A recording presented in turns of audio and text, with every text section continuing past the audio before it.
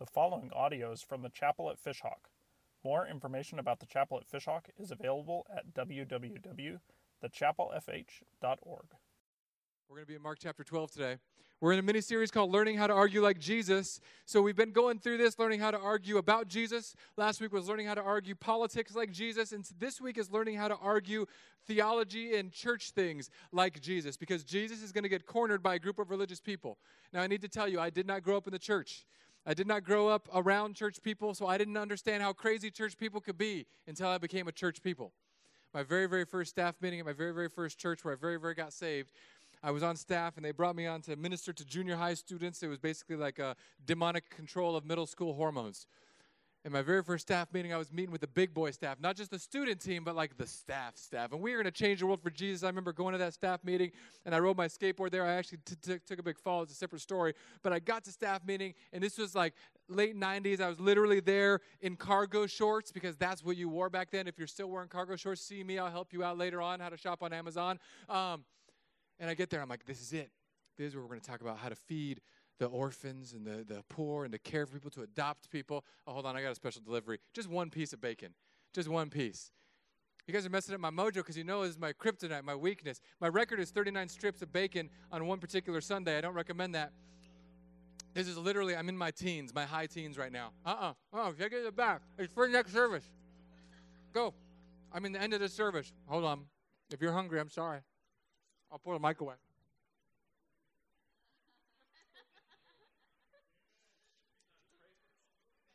Jesus said, rise up and eat. It is good. And it is. 39 strips of bacon is my record. Don't do it. I took a shower after I did that particular Bacon Fest Sunday many years back. And after I was all clean, I took a nap. And when I woke up, after taking a shower from my 39 strip bacon nap, every time I sat up and a crease in my body was sticky. Like gooey bacon, sticky. And so from that point on, all of my life insurance premiums have been higher than they should be. Sidebar, back to my first staff meeting. I was ready to take over the world. I wasn't going to argue about the silly things that churches argue about. I didn't care that this church loved playing their haunted carnival music, a.k.a. the organ, as their only form of music. And I sat down, and I was excited because I was there. Our senior pastor, Barry Jones, was a British guy who grew up on Penny Lane with the Beatles, licked his lips all the time. I wanted to give him chapstick, but he never accepted it. And we had the missions director, the secretaries, the pastor of care, the pastor of small groups, the pastor of men, and here I am, brand new interim junior high ministry pastor. First time on church staff, first time in my first staff meeting. And the very first thing we talk about is they unfold the bulletin, because we're not going to talk about how to conquer the world and take over and push back the darkness of hunger and orphans and people in need and people who need to hear the good news of Jesus. The very first thing that was brought up was a bulletin for a Valentine's Day dinner they were having. This was back when before they had photos, they had clip art. And in this particular clip art was a picture of a black clip art person with a white clip art person. And the very first point brought up in my very first staff meeting, my very first church was, we can't have a mixed race clip art because it will offend people. In the 90s, in California, I know how some of you feel about California already, but I'm just letting you know that's where we were and when it was. And in my very first staff meeting where we're going to fight all the darkness in the world and kick Satan in the mouth in Jesus' name, I was so fired up. All of a sudden, I began to stew. Because I'm half Asian, half white. My brother's half black, half white. We are a melting pot, my family. But no one else knew that. It was a bunch of people sitting around. Instead of talking about Jesus, we're talking about clip art of a couple that appears to be in clip art fashion, a different ethnic background. I began pressurizing myself like a bad kombucha or an Instant Pot gone wrong, just boiling. Now I have to admit ahead of time, in 20 years I've seen a lot of church arguments. In 20 years I've probably been the cause of a lot of church arguments, but in 20 years, to the credit that God has given me, the mouth that I have, I've also ended many church arguments. But that was my first one of many, many, many. I've been in arguments with people wearing three-piece suits talking about whether or not guitars and drums can honor the Lord. I've been in arguments of people in suits in official board meetings where minutes are kept talking about whether it can be cran grape juice or it has to be pure grape juice for communion. I said wine. That didn't go over. I've been in arguments where youth pastors got scolded for serving Snickers and Mountain Dew for communion instead of bread and wine. Now, I do draw a little bit of a line there. I was on the anti-Snickers and Mountain Dew. I think it just doesn't connect enough in my own brain. I've been in arguments where I've seen pastors take swipes at other pastors, going to fisticuffs because of pews or budgets or opinions about a particular doctrine, when Jesus is going to come or not come again, how the world works as far as what the church should focus on. I've seen every argument that I could have never imagined in my time working at churches. Today, I want to teach us all how to argue, and these principles are going to be good for arguing in general, but really to how to argue against and with and alongside spiritual people. So we're going to read in Mark chapter 12. Hopefully you flipped or scrolled there by now. Verse 18, it's going to be on the screen behind me if you're not, but I encourage you to do it. Once again, show me who's got a paper Bible. These are like rare animals. I just want to see how many people love Jesus more than the rest of you guys. Okay, we're good. All of us super saints are going to do this. Now, the caveat, I usually preach from my iPad anyway, so don't feel bad, but go download a good app. We're going to read, then we're going to pray, then we're going to keep on pressing into this idea of how to argue with religious people, because nobody in this world knows how to argue like a good old religious person. And the Sadducees came to him, a different political faction. Here's their stick, who say there is no resurrection. That's important. This group does not believe in the resurrection. They are materialists. They believe in what they can see, touch, smell, taste. They asked him a question. This is referring to an old Jewish law. Teacher, Moses wrote for us that if a man's brother dies and leaves a wife but leaves no child, the man must take the widow and raise up offspring for his brother. There were 7 brothers. The first took a wife, and then he died and left no offspring. And the second took her, and he died and left no offspring. And the third likewise. And the 7 left no offspring. Last of all, the woman also died. In the resurrection, when they rise again, whose wife will she be? For the 7 had her as wife. Now this is the trap. These people do not believe in a resurrection, and they're trying to trap Jesus about something they don't even believe in. Every time you get into an argument, I need us to understand that traps are being set. The point of an argument in our culture is to win. And we all are in love with our own sense of how right we can be. So we're going to pray this morning for the religious, spiritual traps that will try to creep in so that we can argue like Jesus, and we'll see how he did it in just a moment. Father, you know, Lord, I love a good argument. I don't know why you made me the way that you did. Lord, I'm thankful that you've purged out of my mind some of the ways I used to argue. I ask now for this text, for this morning, Father, that you would teach us how to argue like Jesus, that you would teach us that it's not about how right we can be, but that we can point to the right person, that you would teach us, Lord, that it's not about how much we can win in an argument, but how much we can point to you who won on the cross for all time. Lord, sharpen our minds this morning. Give us the ability to think critically and deeply about our lives, to take a stock in our own lives if we want to argue like Jesus, what that will take for us. Lord, I thank you. I thank you that you give us these examples of these arguments so that we can learn and grow. In Jesus' name, all God's kids said. The Sadducees don't believe in the resurrection, and Jesus knows it because Jesus knows them. And here's what he says. Man, if you're the Son of God, this must be so refreshing to answer this way. Sorry, I've had a lot of bacon and a little coffee, so I'm feeling really good. Jesus said to them, is this not the reason you are wrong? Because you know neither the Scriptures nor the power of God. That's the key verse in the text this morning. You're wrong because you don't know the Scriptures or the power of God. For when they rise from the dead, they neither marry nor are given in marriage, but are like angels in heaven. Angels don't get married. They're single, so they're single. They're bachelors to the rapture. That's it. Some of you are grateful for that verse. You're thinking, I don't like my spouse. I don't want to be with them. Well, good luck. Look forward to heaven. If you like your spouse, could be a bad news verse, but I think you'll love them more in heaven.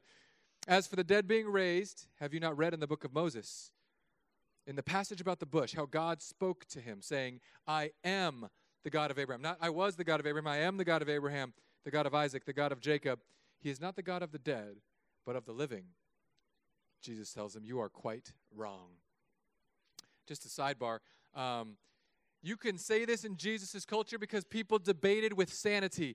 If you tell someone you're wrong in our culture, it does not work the same way. It's like telling a teenager they're wrong, right? You say, you are wrong, but it doesn't matter. In a 16-year-old's brain, they are the offspring love child of Socrates, Albert Einstein, and Sigmund Freud, the good parts, not the creepy sexual parts. Every teenager I've ever known, including this one, is a product of pure genius. And it's not until they get into their 20s they realize how dumb they were and they go repent to their mother. I'm sorry, Mom, I love you. That was a personal apology to my mother back there.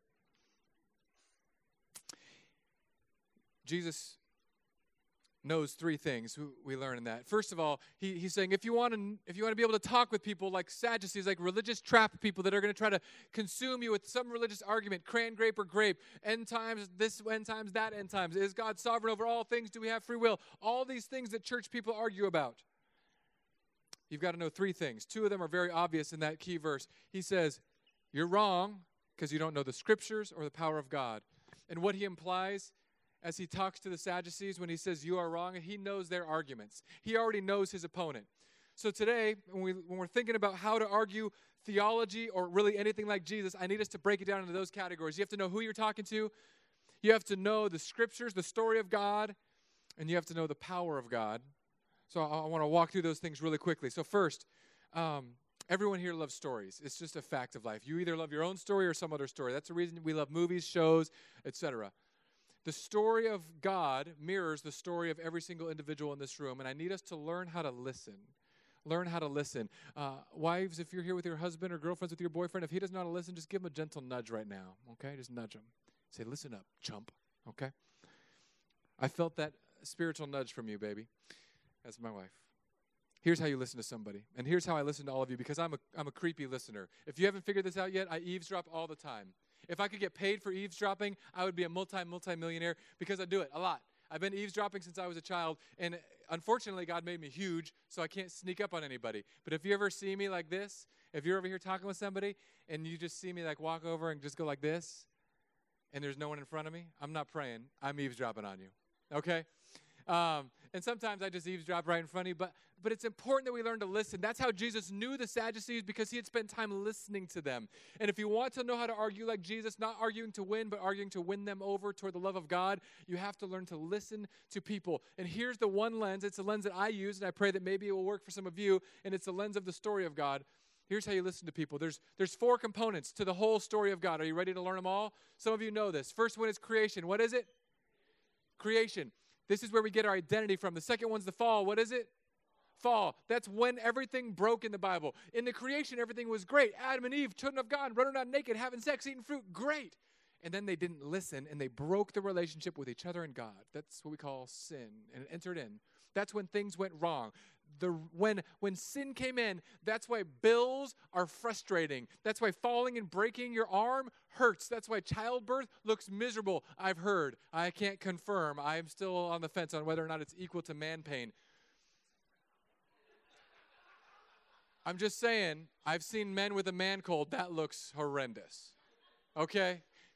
That's the fall. Everything that's wrong, your broken relationships, your financial woes, your physical pain, your diseases, it roots and finds its root in the fact that relationship with God and humans was broken. Redemption is the third part of the story of God. It's the thing that saves us from the fall, the thing that saves us from these temporary pictures of hell in our lives. And then restoration is what the perfect world looks like. Now, these are very Bible-y words. These are the words in the junk drawer of church. But if you want to think about them in the sense of how everyone is within this same story arc, I need you to understand that we all live in a creation, fall, redemption, restoration. All of us here have some identity that we cling to. Actually, we have many identities. If you listen to someone, they'll say, oh, I'm a dad. Or if you're getting together and meeting someone, one of the first questions that people ask in our culture is, hey, what do you do for a living? Because we derive our identity based on what we do as a vocation, not on who we are or whose we are. We all have many, many identities. For me, I'm a son of God, I'm a father, I'm a pastor. And then all of us have something that's broken in our world, the fall. The Bible only has 2 chapters in the beginning before everything goes awry. And all of us have a few chapters of life when somebody's feeding us, wiping us, cleaning us, and then life begins to go awry. And in our fall, what is your personal hell? And here's what I eavesdrop for. I always listen. I want to hear what this person is saying they are. Who do they see themselves as, either before God or outside of God? And then I want to listen to what people complain about, because what you complain about is what's broken in your life. And think about your own, or think about someone you know. What do the people around you complain about? Oh, finances are tough. Oh, I can't stand this person or that person. Oh, my church is this. Oh, I can't believe this. My job is the worst. My boss is a demon spawn. Complain. Politics, money, relationships, disease, sickness. That's the hell that they're living in. Everyone has that. Whether you're a Christian or not, a follower of Jesus, a spiritual, religious person or not, we all follow this pattern. And then every one of us looks for a redemption thing, and it's usually not Jesus. Usually, if it's financial problems that are our hell, we're looking for something to get us out of that. We think, man, when the Mega Millions is 500,000, if I win that, all my financial problems will just be done and over with. That's actually not true, because I've known very, very rich people. If you win $500 million, you just got 500 million more problems. But we think that it will solve our problems. Some of us think that, if you're like me, here's one of my identities. I'm heading into my, I'm deep into my middle age. Like, for a tall guy, I'm for sure middle age, because you rarely see tall people past 75. Like, our heart just ticks the last talk earlier on, okay? So I'm past that. I'm past my half-life for a 76-year-old now. I'm moving in. But I've got this thing now where, I'm tall, 6'6", in case you can't tell from down there. I'm 6'6", and I think, man, I just want to be in good shape. Like, I don't want to go into my 40s and just rolling in deep and just, the dad bod, I knew it was a fad, but it's not a fad that my wife likes. That's my personal hell that I'm living in. Okay? Broke my wheel, my Achilles tendon healing, can't jog yet. In my mind, I think I should be in good shape. My thing is, I'm not in good enough shape for me. What's my redemption? What am I looking for to save me? Here's what I want. I just need to work out and do something. Even though I can't jog, can't jump, can't play any sports right now, I got to figure out what I'm going to do so I can get in good shape, because my perfect world, my restoration, is the world where I have a hybrid body of David Beckham, Adam Maroon, and a little bit of Thor, okay? And that's not for me. That's just because I've watched my wife watching movies. And I'm like, I get it. I see that now. So, I'm getting super close. You have to admit that you could tell probably that we're trying to relocate a love handle to a chest handle. It's not working like I planned. But in my mind, if I can get this perfect world by working out, it will save me from this hell of not feeling as good as I want to feel. But unfortunately, one of my other identity things is that I love eating bacon, and I just literally have pounded in the high teen numbers of strips of bacon today. So two of my identities are fighting against each other.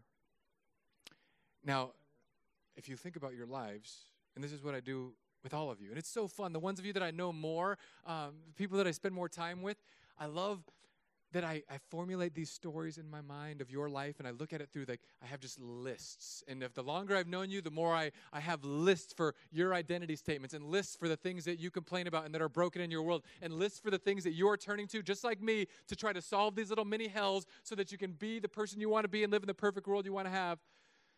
And some people, it's creepy, like Jared, who's up here with the big beard, the hillbilly metrosexual guy. I've just got lists for days on Jared. There's a list for days. My mother, I can't even bring up her list because I've known her my whole life. And I'm like, I can't even bring up her list, but I got a big old list going for you. My wife is just perfect. When I think of her identity, it's an angel fallen in here and beautiful. And when I think of her problems in the world, her problem is that she married so far down the scale of attractiveness to get me. And in her perfect world, I look like the love child of Thor, Adam Levine, and David Beckham. And that's our perfect world covered in bacon sauce. But we all have these things, whether it's to be intelligent, attractive, successful, have finances, have great, healthy relationships, have kids that grow up. Whatever those things are, we all have them. And if you can learn like Jesus did, to listen to people, to actually listen, to slow down your mouth to hear, and to love someone deeply enough to say, I care enough about your story that I want to know. I want to know what it is you're turning to that you think will satisfy you, and see if there's a better way in Jesus. Because the truth and reality is that all of our story arcs, creation, fall, redemption, restoration, they are all subplots of the main story of human history, which is God's story. Creation, that we are God's creation and God's children, loved by Him, created to be in perfect relationship with Him and with one another. But something went very, very wrong. We mistrusted God's word, and we've been doing it ever since, and it snapped and fractured our relationship with God and with ourselves and with each other. And the true redemption isn't one that solves our temporary problems, but one where Jesus goes and dies on the cross and says, all of these things that have been shattered and broken and marred and stained, I'm taking it all upon myself so that you can once again be made perfect, and you can find escape from the hells of this world in little small pockets, and one day you will find yourself in my kingdom where there is no more hells. There is no more pain. There is no more financial loss and worry. There is no more anxiety. There is no more anger and rage and abuse. It's all been finally put to rest.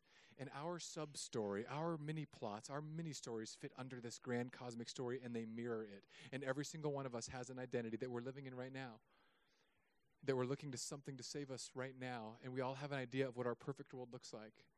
And Jesus is one of the answers, I believe the answer, that can satisfy all of these longings within us.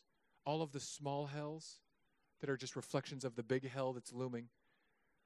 Jesus is not a temporary solution. He's a permanent solution to our eternal problems. And Jesus knows the Sadducees. Do you know the people that you're going to talk to? Do you know them well enough? The Lord gave me an opportunity to practice how well I know somebody in arguing yesterday. We had our band of brothers on Saturday morning. I love it. We just read the Bible, talk about the Bible. And this person didn't know that I'd spent this week preparing how to argue theology like Jesus. And this person who's going to remain nameless, it's Eric Young, the elder who is up here. We get into this argument about theology, about the sovereignty of God. How in control is God, and how free is the will of humans? And it's like God was just telling me, like, oh, you studied all week? Let's see how you do. Toss that one up. Tee it up, Torona. And I hit it right into the sinful, pride-filled park. Because I did what is so easy for humans to do. When the Lord made me, this is how God made me. He said, I'm going to create a creature tall and beautiful with the body of Thor, Adam Levine, and David Beckham. And then I'm going to give him a mouth that moves too fast for his brain to shut the trap gate. That's my curse. There are times, I don't know if this is you, but it's me, where I'm arguing and I'm just going into this logical, reason-oriented flow of destruction of the other person's argument. And all of a sudden in my brain goes, you are actually wrong right now. But my mouth goes, just start talking faster, use bigger words, and get louder. And in my brain it says, if you do this long enough, they might believe you. So my mouth says, challenge accepted. And it just goes. This is my curse. And yesterday as we were getting into this argument because we love each other, we were just going back and forth. Well, this is this and this is that, but I had already done all the preparation. So I did what I'm going to encourage you guys to do. I said, Scripture. I need Scripture. You give me Scripture. I got Scripture. Do you got Scripture? I've been preparing all week for this moment. I'm going to bury you in the grave of debate. Now, that's the wrong attitude to take, because Jesus didn't argue to bury people. He argued to bury himself and raise other people up. Jesus didn't argue to win a mental exercise. He argued to win them over to the truth. I failed yesterday. I don't know if Eric failed. He probably left the holier man than I, even though Jesus' blood covered me as well. But that second part, and I kept hammering Eric, and I led him down some trails. I'm not going to lie. I definitely manipulated the conversation because I've had it 100 times or more. I knew right where I was going. I knew all the scriptures. They're already in my brain. But what didn't happen was that there was no charity. That's the power of God. That's at the end. What we did do is love and talk about scriptures, I think. Do we love each other at the end of that? Do you love me today? Okay. It's not good to lie to your pastor in church. Okay. Jesus knows his people. He says, this is why you're wrong, because I know you. I've listened to you. I understand your arguments. You're wrong. And then he says, but the other thing is you do not know the scriptures. I do not know how to communicate this. I literally can't. Other than, I love this book. I love it. And the only way that I can tell you, I want to convince you, but I just can't. I want you to love this book, because in this book, these are the words of God in story formats. He created and crafted all these stories, had them preserved for us so that we could read stories about God's interactions with humans and human interaction with one another, and we can learn and grow from it. And it points to one person. It points to Jesus, and that's why I love it, because Jesus loved me so much. He said, hey, I left you a book. Now, I was not in high school a reader. I read what were known as Cliff Notes, now known as Spark Notes. Apparently, everything's online now. You can read synopsises of books online. Every single book report I did in high school was reading the little black and yellow striped cheat sheets. And then I got gripped up by Jesus, and he left me books. 66 books, collections of poems and letters. And he said, this is where I put all my word that I have for you to learn about me. And in case you're wondering, this is not a book about a bunch of amazing people. You're thinking, well, I'm glad that you read the book. You're a pastor. You're supposed to. Actually, no, we are the church. This is God's. If someone that you love asks you to do something, You might read it. Maybe you're not even a reader. Maybe you're like me and your philosophy in high school was D's, get degrees, okay? Use that for your kids. And someone says, hey, I got a book for you. If you're not a reader and you like them okay, you'd be like, yeah, maybe I'll read it. And you might read one page and be like, what a snooze fest. But what if someone saves your life, like literally saves your life, like Mack truck come in, and they're like, look out, and they shove you out of the way, tackle you down, and it's like a scene right out of a rom-com movie, and you're like, you saved my life. And they say, yes, I did, and the only reason I had the courage to do so was because of this Tony Robbins book, Finding the Power Within. Do you want to read it? You'd be like, if it's changed you and made you this brave, this amazing, this incredible, I want to read that. You'd be more likely to read that book. Someone that saved you or someone that loves you, if they recommend something to you. The reason why I love the Bible is because the person that wrote it recommended it to me. The person that loved me and died for me recommended it to me. And I've just been addicted to it ever since. Addicted. If you don't know how to read the Bible, I put some things up here. First of all, get the YouVersion Bible app if you have a smartphone. If you don't have a smartphone, get a smartphone because it's a free Bible app and you can get every translation under the sun. And if you're not a reader, it will read the Bible to you out loud. And if you have trouble sleeping like I do sometimes, you go to the ESV version, the Book of Leviticus audio Bible. That guy will put you to sleep before chapter 1 is over. Because whoever they get to read the Bible is a terrible. What is on there? Oh, that's on my screen back there, Corey. There's like a guy eating a bag of chips on my screen. Oh, that's Thor eating. I love you so deeply right now. Oh, that's you, Phelan? May the Lord smite you with 1,000 smites. You shouldn't do that. I've got a microphone and you've got a girlfriend. So, I'm just kidding. Next one, a Bible, like an old-fashioned Bible. I don't know how to get rid of Bibles. I've struggled many times. So multiple times, usually when I get up to 20 or 30 Bibles, I couldn't give them away. People are like, we've got plenty of Bibles, got plenty of Bibles. So what I started doing was I started getting all my Bibles that I was ready to get rid of, and I'd put them in a watertight container, duct tape it up, and I'd go out into the wilderness of California. It's like a canyon, and bury it somewhere. And soon, very soon, I'm going to take one and I'm going to bury one in the palmetto so that somewhere in the future someone finds it. And my hope is that at that point there's been some apocalyptic war, Bibles are scarce, persecution is rampant, and they're going to find one of my tubs of Bibles and it's going to be their only copies of Scripture because then they'll have all my notes, which are the most correctest ones.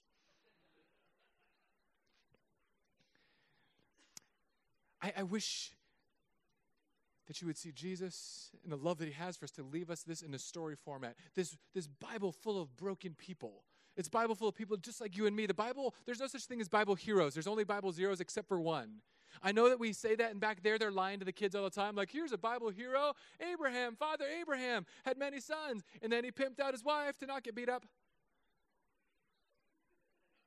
Oh, King David, great faith. King David, relying on God. King David, the Bible calls him a man after God's own heart who literally had sex with more people than any of us will probably have sex with in our lives. King David, whose big story that he's famous for is killing a giant. The next story he's famous for is sleeping with another guy's wife and murdering that husband to cover up. That's a winner. We're not hiring him on this church staff. Oh, yeah, that's the Old Testament guys. The other guys in the New Testament, they're a little bit more of the winner types. Oh, really? Like Judas, who lived with Jesus for 3 years and then betrayed him with a kiss? Or are you talking like Peter, the guy who says, Lord, I will never, ever deny you. 3 days later. Or are we talking like Doubting Thomas? Seeing Jesus, walking with Jesus, rolling with Jesus, eating with Jesus, then all of a sudden Jesus dies, comes back to life, and Thomas says, no, I got to touch it. And Jesus says, fine. Go, feel, right here, go. The Bible is a book of broken people like you and me, people who doubt, people who have fears, people who have their identity in something else. A fisherman, a worker, a father, a not father, an addict, a non-addict, a superior religious person, someone who's covered in shame. We all have so many identities and we all have so many broken things in our falls that we're trying to find. These are little pieces of hell lodged into our lives, and we're all looking to something to save us from those things. And the only way to know the story of God is to get into the Scriptures. The Bible says to hide the Word of God in your heart. That's Psalm 119:11. Hide the Word in your heart so that you may not sin against Him. Take God's Word and plant it into your heart. Remember it. Memorize it. Some of you are like, I'm not good at memorizing things. Oh, yeah? I bet you can remember something. Ready? Every husband in here, tell me what your anniversary is right now. Go. I just like to see how many guys panic. I like my favorite thing when I give husbands homework in the middle of a sermon is that you see some husbands just go like triple chin. And the wife is looking at them with like eyes of laser breath, just like, if you don't know this, this is not your Father's Day. I love that. But some people got it right. Matt, you just jumped right on that. When's your wife's birthday? When's your kids' birthdays? What's your favorite thing about your wife? No, just kidding. Let's not do that. Let's not do that on Father's Day. Here's the thing. We can all remember something, but it's got to be something that interests us. Some people say, I don't have a good memory, but we remember every trivial sports thing under the sun. Some people say, my memory is just garbage. Here's a tip on how to memorize something. If you want to memorize a Bible verse, so here's the thing. Pick something that you just struggle with and go online and say, what's a verse about dealing with anger? Find a Bible verse and say it out loud 10 times while reading it. Like get your eyeballs on it and read it 10 times. And then try to say it 10 times without looking at it. And if you need to, do the little cheat peek. It's the easiest way to remember things. And I found that somebody from the most intelligent genius of all to someone whose intelligence was like mine, just D's get degrees, that's how we're going to get through school, that if you do that enough times in a day, you'll remember that verse, at least for that one day. The Bible is sharper than a two-edged sword, piercing to the division of soul and of spirit, of joint and marrow. The Bible will cut you open and show you the truth about you and about others. The Word of God is breathed out by God, profitable. It's profitable. It's good for teaching, rebuke, correction, reproof. The Bible was created and given for you. It was sustained and carried down through history for you. If you want to talk about the validity of the Bible or if there's errors in the Bible, you can come at me. We'll do that another day. But this book has changed my life more than any other. And we're all addicted to stories. And the Bible is just another story, the cosmic story that points to all other stories. The reason why you like movies that you like, by the way, is because they've copied the pattern of the Bible. I don't know if you knew that or not. Creation, fall, redemption, restoration. But they've done it the Bible's way. What's your identity? Little tiny hobbit with big feet. I don't do much. Never left my hometown. What happens? There's a ring of darkness and power. It's going to cover the land unless something happens. Who's going to save us? The most unlikely character you never expect. It wasn't the dwarf. It wasn't Gimli, the son of Gloin. No, it wasn't Legolas, the elvish prince. It wasn't Strider / Aragorn, the king of men. It wasn't Boromir, the stand-in for the king of men. It was a little unlikely character who no one thought could do it, and he went into Mount Doom and plunged the ring in, and evil was vanquished. Sorry, spoiler alert. If you haven't seen it, you don't deserve it. Because there was another unlikely character that came in, someone that no one else expected, and he's the one that vanquished evil in a way that no one expected him to vanquish it. He died on a cross instead of going up to a throne. He said, I'm going to give my life for all. I'm not going to take all the lives so I could stand here in triumph and power. I'm going to give my life so that I can adopt people in, and I'm going to bring people to the true kingdom of God, which is one based on love, forgiveness, and my mercy, not their performance. That's why these movies that we see, they're all shadows of this. Every movie that I watch, I'm looking through this lens of what's the identity of the characters, what's broken in their world, what are they turning to save them, and what does their perfect world look like? Because it helps me listen to you and to myself better. It helps me to see my sin better. If you struggle with anxiety like I do from time to time, all of a sudden I don't just say, man, I'm struggling with anxiety. I say, wait a second, why am I being anxious? Because my identity is that I should be in control and in charge and able to make enough money. My problem is that I don't have enough right now, and we need to get this and buy that, and this bill just came in. My redemption is that I'm trusting in like a paycheck or something to make me a less anxious person. Here's what I need to do. Turn away from this false Savior to the true Savior. Will Jesus ever let me down? Has Jesus proven time and time and time again that he cares for me? Does he tell me in his word that he owns all things and he owns me and I'm his? Does he tell me that he owns the cattle on every hill, on every part of this globe and every continent? Does he not tell me that he's a creator and sustainer of all life, that not a bird falls from a branch without him knowing outside of his care? Of course, God says he's watching every sparrow. Of course he's watching me. I'm his boy. In case you don't know, I'm God's favorite son. And so are you, or daughter. What I did was I replaced my little miniature Savior with the true Savior. And what I did was that Savior then comes back over here and reminds me, I don't have to worry about these things. Because my primary identity is not someone who can control and earn everything. My primary identity is that I'm a child of God, loved by God the Father, who provides all things in the right time and the right way for me to grow and love him more. And he's done it enough times to where I should just say, I trust you. Because your perfect world is coming. If you want to know the scriptures, you got to be in them. If you don't know how to read the Bible, don't know where to start, I rarely recommend like para-ministry things, but I love this website, thebibleproject.com. Write it down in your bulletin, Google it on your phone, bookmark it, save it. It is videos that will take you through every book of the Bible in a way that I think is brilliant. It'll show you, here's why this book was written, here's how it was written, here's the pieces and components of it. A year ago, we did a sermon through every book of the Bible, one sermon per book, and I showed the video each week. I posted it online. They also have videos about themes like sin or angels and demons and who is God and what about the end times. And they do an amazing job. One of the few ministries where I watch everything and read everything and listen to everything they do, and I think, I love these guys. Can I get an amen, Matt? Yeah. If you want to learn, if you want to grow, start there, get your face in the book, memorize it. And here's just a bonus. The more in Christ you are with someone, the more that seeing the Bible in them is like super attractive. This morning's Father's Day. I've had bacon today. My kids all told me they love me today so far. When I woke up this morning, my wife rolled over, and she was doing something on her phone, and I didn't know. I feel like Instagram or Facebook or something. I was getting ready. As I was coming out, she goes, hey, I just woke up, and I felt like memorizing this verse. And I was like, hey, girl, I don't got time for that kind of foreplay talk, okay? But I'll tell you what, like, I guess maybe that's not all of you guys, but that's how pastors flirt and pastors' wives. Like, my wife be like, I memorized a verse, and I'm like, did you, girl? I memorized a song. Let's go. Body of Thor and David Beckham. We're all trying to find our own happiness, you guys. But if you're not listening to the story, and if you're not rooting your story in your knowledge of Scripture, if you're not memorizing it, meditating on it, thinking on it, applying it, living in it, we're just going to be like spiritual consumers that just eat the Bible here on Sunday and go out and do nothing. And that's where the third part comes in. Some people can know Scriptures and not know the power of God. If you want to know the power of God, you have to live and do what God has called you to do. Acts 1:8, Jesus says to his disciples, he says, you will receive power when the Holy Spirit has come upon you, and you will be my witnesses in Jerusalem and Judea and Samaria and to the ends of the earth. Part of knowing God, living for God, is you got to know who the people are, know the story of God, and then you have to go live and do what God has called you to do. God's power is only accessible primarily when you're on mission for him. God's power isn't going to show up like if you're some monk doing some chant on some mountain. God wants you and empowers you to go out and share the good news with others. He doesn't empower us to go out and argue with others. He doesn't empower us to go out and spread hate and anger toward others. He empowers us to go out and share the good news. You will receive power when my Spirit comes upon you, and you will be my witnesses.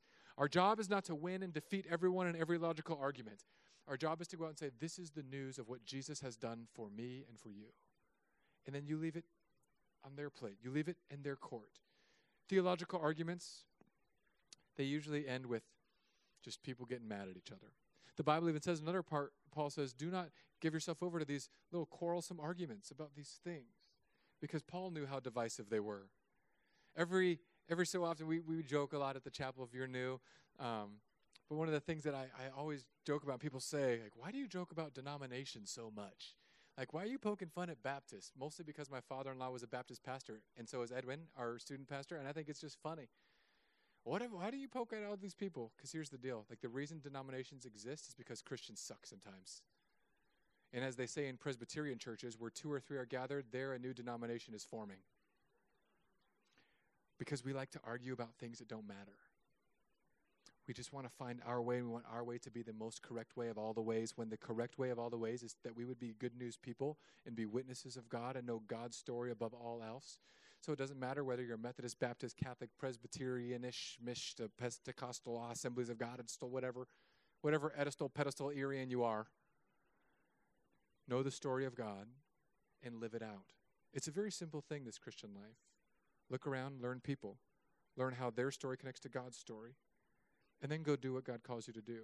It's really easy. You can just ask someone, hey, how can I pray for you today? That can change a whole person's attitude towards you. And you may think, well, maybe they hate prayers for themselves. Maybe they do, but more likely than not, they'll just say no thank you if they don't. Every once in a while, you run into an atheist that throws a coffee at you, but that's no big deal either. That's treasures in heaven. Soak up that caffeine in your skin. But what I want us to do is to just apply what we know. One of my fears as a pastor is that I keep teaching things, and if we learn things and don't apply them, we're just going to get spiritually wobbly on our feet. We're going to get spiritually fatigued from eating too much. We all know far more than we apply. For example, I know the verses about not being a glutton before I started this morning. Like, there are tons of verses in the Bible about turning to food for comfort instead of turning to God. And yet, I told myself today, I'm not going to eat more than 10 pieces of bacon. And here's what my mind does, slippery and sinful. Well, some of the pieces I had were broken off a little bit. So I'm just going to get a few pieces to substitute for those broken off pieces. We all do that with the whole can of Pringles. Spiritually or physically, you take that as you need it. Let's learn to see our own lives through this identity lens. And remember what our primary identity is as a child of God, loved by God, died for by the Son of God. And remember our primary issue that we have in our life isn't just money, relationships, love, acceptance, significance, achievement. Our primary issue is that we have a broken union between us and God and between us and others. And the true redeemer of all these things is Jesus Christ alone. No matter of money, no health of relationship, no spouse, no friend, no child will ever satisfy you and fill you in the way that you are to be filled by the love of God and Jesus Christ. And the perfect world is heaven, where there will be no more cancer, pain, death, brokenness, heartbreak, financial need, loss, worry, anxiety, whatever. When we learn to see life through this lens, we will become the most efficient arguers of all time. And by arguers, I mean people who can talk in a compelling way so that others will want to listen to the good news that Jesus died for us. Let's pray. Father, I thank you for the bacon that is awaiting me. And Lord, I know that seems so trivial, but you told us in Acts 11 that you made all foods clean. And today we say amen and yes, Lord. Lord, I thank you for the Father's Day, God. I thank you that you are our ultimate Father. Lord, that when I needed a father, that you are my Father. Teach us, Lord, what it means to be a good father today. Teach us, Lord, what it means to love and debate and argue like your Son did, with grace and kindness, pointing to him and not to them, pointing to ultimate truth and not to these lowercase t truths. Help us, God, to be a type of people who ooze the love of Jesus in all of our conversations. Help us, God, to be obsessed with your Bible, to long to memorize it. Lord, whatever it takes for this church to be a Bible-obsessed, Bible-saturated, Bible-loving church, do that in this place. And then, Lord, let us live for you so we can see your power unfold. In Jesus' name, all God's kids said, amen.